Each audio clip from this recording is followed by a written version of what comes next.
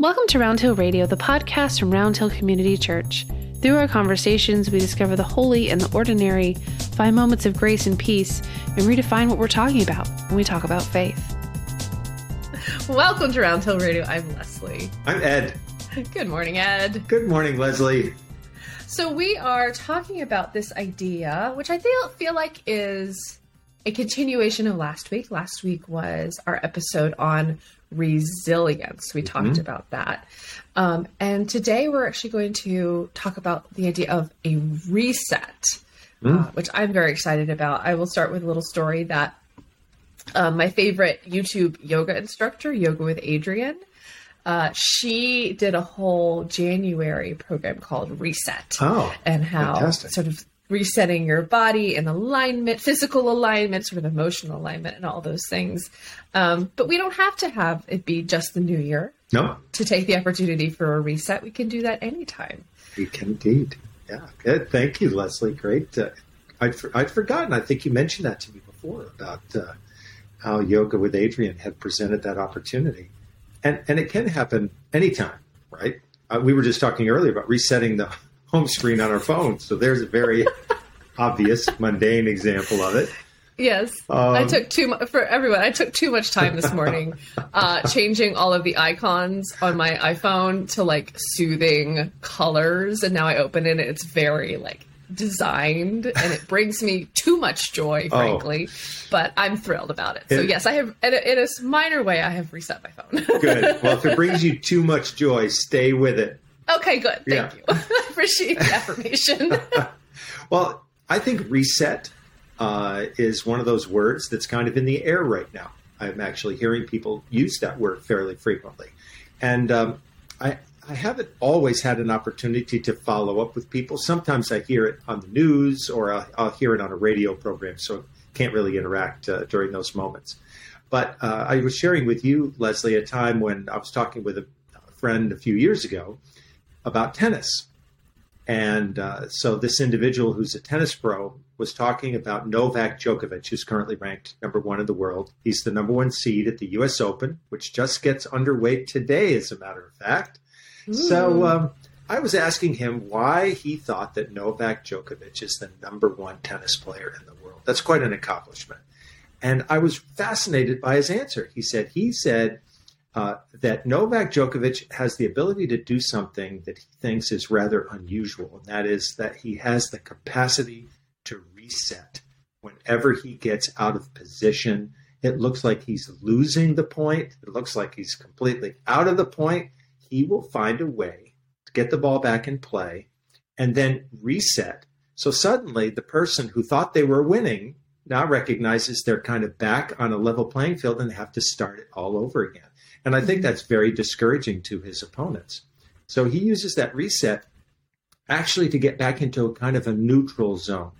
He's not necessarily ready to launch, a point in an aggressive way, but he's just trying to get back into the point. And I think these days, the pandemic has presented so many challenges, right, at every conceivable level, financial, spiritual, emotional, physical, that many times we have had to think our way out of a very difficult situation in order to reset. Just get ourselves back to a neutral position so that we can think about, okay, what's the next step to take after that? And I'm just really intrigued by this idea. And I know that I think that these last maybe 4 weeks have been especially difficult because more news about the Delta variant, right, has brought people into a sense that it feels like we're sliding backwards. Well, to use the sports analogy, that's a time when we're not in control and we feel like we're kind of losing ground. So how can we use this time to reset? That's the question I've been asking. And I'm sure so many people in really, really dire circumstances are having to ask that question as well. Just how do they get back into a state of health or better economic condition and so on. So that's where I'm hearing it these days. Yeah, it makes me think of to continue the sports analogy, when we think about, I hear a lot of sports commentators talk about momentum, like the opposing team has momentum going into the half or the quarter or whatever, and that they'll use a timeout to stop. Sorry about football. To stop the momentum of the other team, right? They get in a groove and then they have to pause, and so there's something in that pause that halts the momentum of that team. Yeah, great analogy, right? And that's a time for the team that was kind of on the downside of the momentum, like, uh-oh, what's happening now? To feel like we've got to reset this because we're heading in the wrong direction. I'm just curious, how do you think people are using this time to reset? What are some of the things you mentioned? A great example with yoga. That's a time, literally realignment, right? About things that are out of alignment in our body. Have you come across other examples of where people are resetting their lives? Yeah, absolutely. For me, it feels like the most obvious answer is meditation. I mean, not to be so, I mean, they're kind of in the same vein. It's a good one, yeah. But I think the idea of I've heard, excuse me, I've heard the analogy of that your thoughts are like a radio channel. And that if you can change the channel and change your thoughts, you can change your perspective and your day, and not to put it too over speaking, but change your life if you change the way you are thinking about a situation. And I think when there's so much that we feel so out of control about, speaking as a control freak, for someone who likes to be in control, this time is very difficult. And so I think focusing on the things that I can have a positive control on and positive impact on, and putting my energy into those things is very helpful. And I think starting with your own personal narrative and your own personal, the way you speak to yourself, the way you look at the world, is probably, to me, the starting point. And then that can affect so many different other facets of your day to start it, And I think we had talked months and months ago about how in this time that taking it a day at a time is not only okay, it's almost critical. If you're feeling really overwhelmed by everything, sometimes having a super long-term view can feel really overwhelming. And if you're in that place, bringing it down to bite-sized pieces that you can say, okay, what in this next hour can I do to make this better? What in the next afternoon can I do for myself or for my friends or for my community that will positively impact them? And that idea of just bringing it in a little bit when things on a global sense feel like a dumpster fire, positively impacting small, so that if you can scale it up. But I think when looking so broad can feel so overwhelming. Yeah. I love your notion about, what is it that I can do in the next hour, or what would I like to celebrate, by tonight, based on something that I can change during the day. In our culture, we tend to think about great leadership as something that will cast a vision that's good for the next 3 to 10 years. Right now, looking out 3 to 10 days would be, kind of a more acceptable time frame. For sure. And, Leslie, your comment about control, sometimes control can come across, we can use it in our culture in a negative way, like being too controlling. Sometimes people will use that. But on the positive side, I think one of the things we can do to reset is to say, okay, what is there in my life right now over which I can exert a healthy kind of control or responsibility? I'm remembering a time I was flying, I guess it was going over to the United Kingdom, and there was a young girl, there was a family sitting next to me, and there was a young girl, I'm guessing she might have been around 6 or 7. She was having a pretty difficult time with the flight. And at one point, it was pretty clear it was escalating. And her mother, at one point, gathered her in her arms and looked at her, and she said, I want you to control your body. And I thought, that was an amazing thing. And that little girl at that moment, you could sense a shift in her because her mother had given her permission to say, I want you to, you can control your body. You can control this. And it was just an interesting reset moment. And for the rest of the flight, she actually did really, really well. So I think that sense of finding a way to, again, connect with the deep breathing, that we always have the capacity to do that, which is, again, is something that athletes can teach us. You know, these professional athletes or Olympic athletes, they are so good at their breathing. They know how to use that to help themselves. That was another connection, actually, that my friend made with Novak Djokovic. He said he never panics, which I thought was a remarkable phrase. He never panics. And part of the reason he doesn't panic is because he practices a certain kind of breathing while he's playing. So he's always has that at his disposal. And so we walk around with that capacity in us all the time. And so the reset can happen in a moment when we center ourselves again, ground ourselves, and then ask ourselves, what's the next action I can take here to help myself, you know, feel better about the future, but only that next action. Beyond that is not something we need to worry about right at the moment necessarily.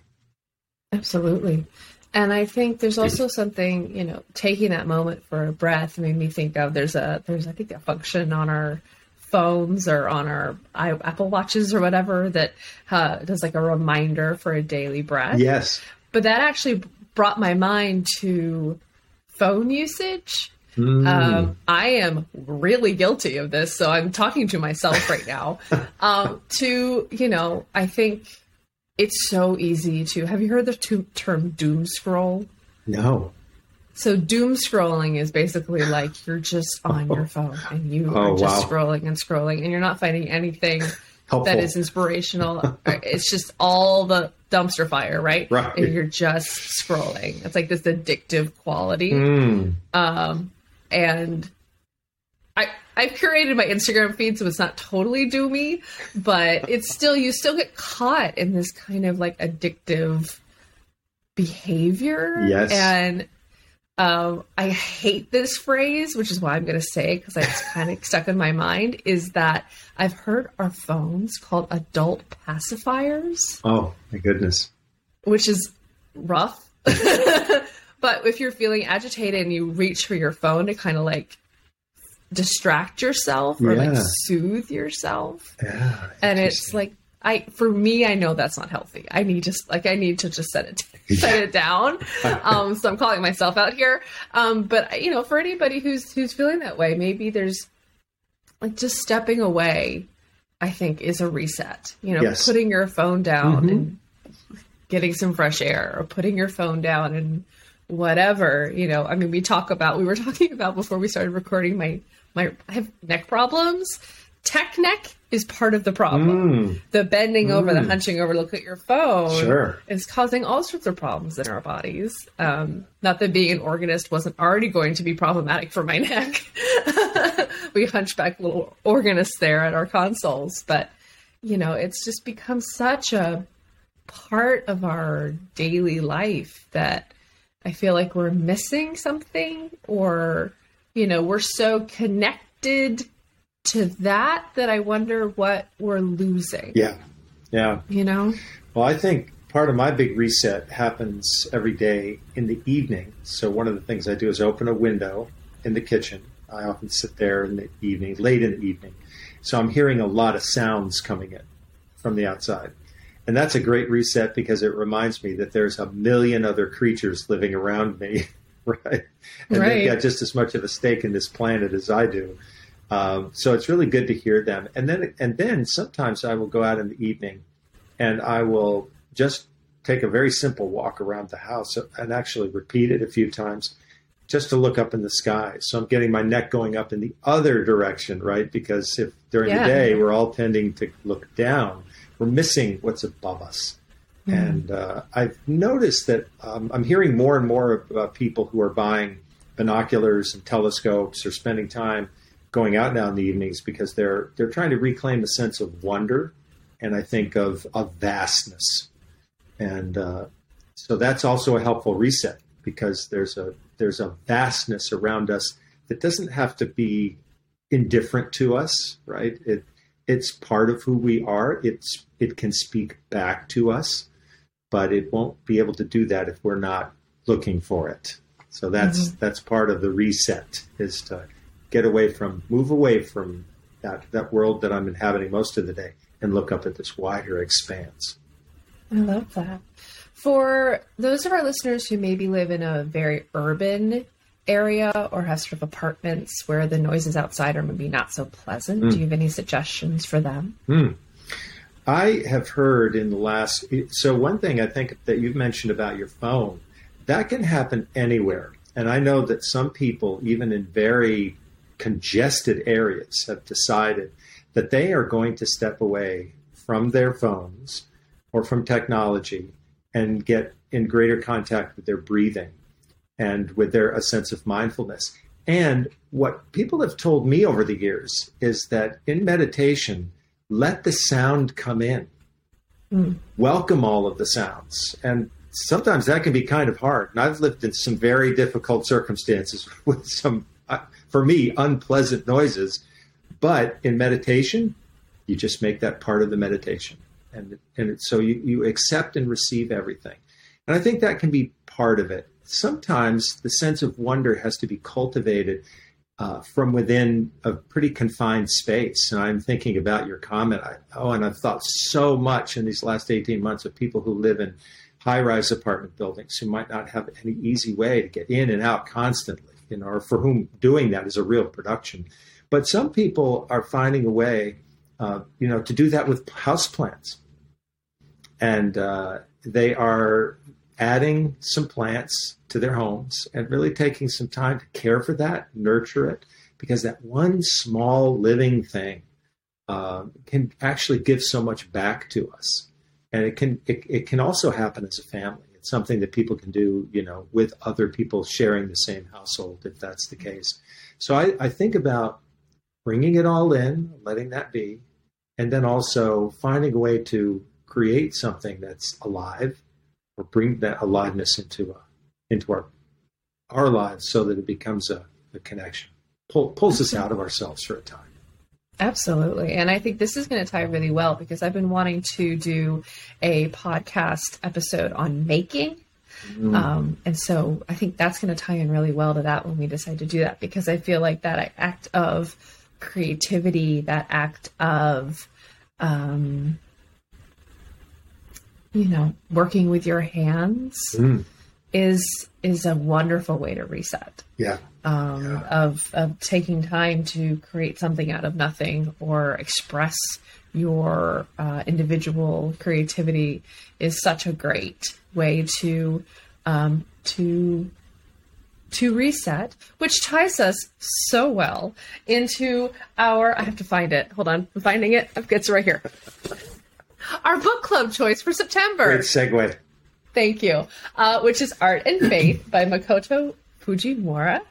And we will be publishing that episode on September 21st. So please read along with us. It is a very accessible size. And so we hope you will read this alongside with us and submit any questions or comments you have in advance of that to podcast@roundhillcommunitychurch.org. And thank you, Ed, for talking about reset with me. I feel like I'm going to need to go walk outside now and look up at the sky. Deep breath, open to wonder. Breath. It's all helps. I love it. Thank you so much, Ed. Oh, thank you, Leslie. Blessings. Thanks for listening. Round Hill Radio is brought to you by the friends and members of Round Hill Community Church.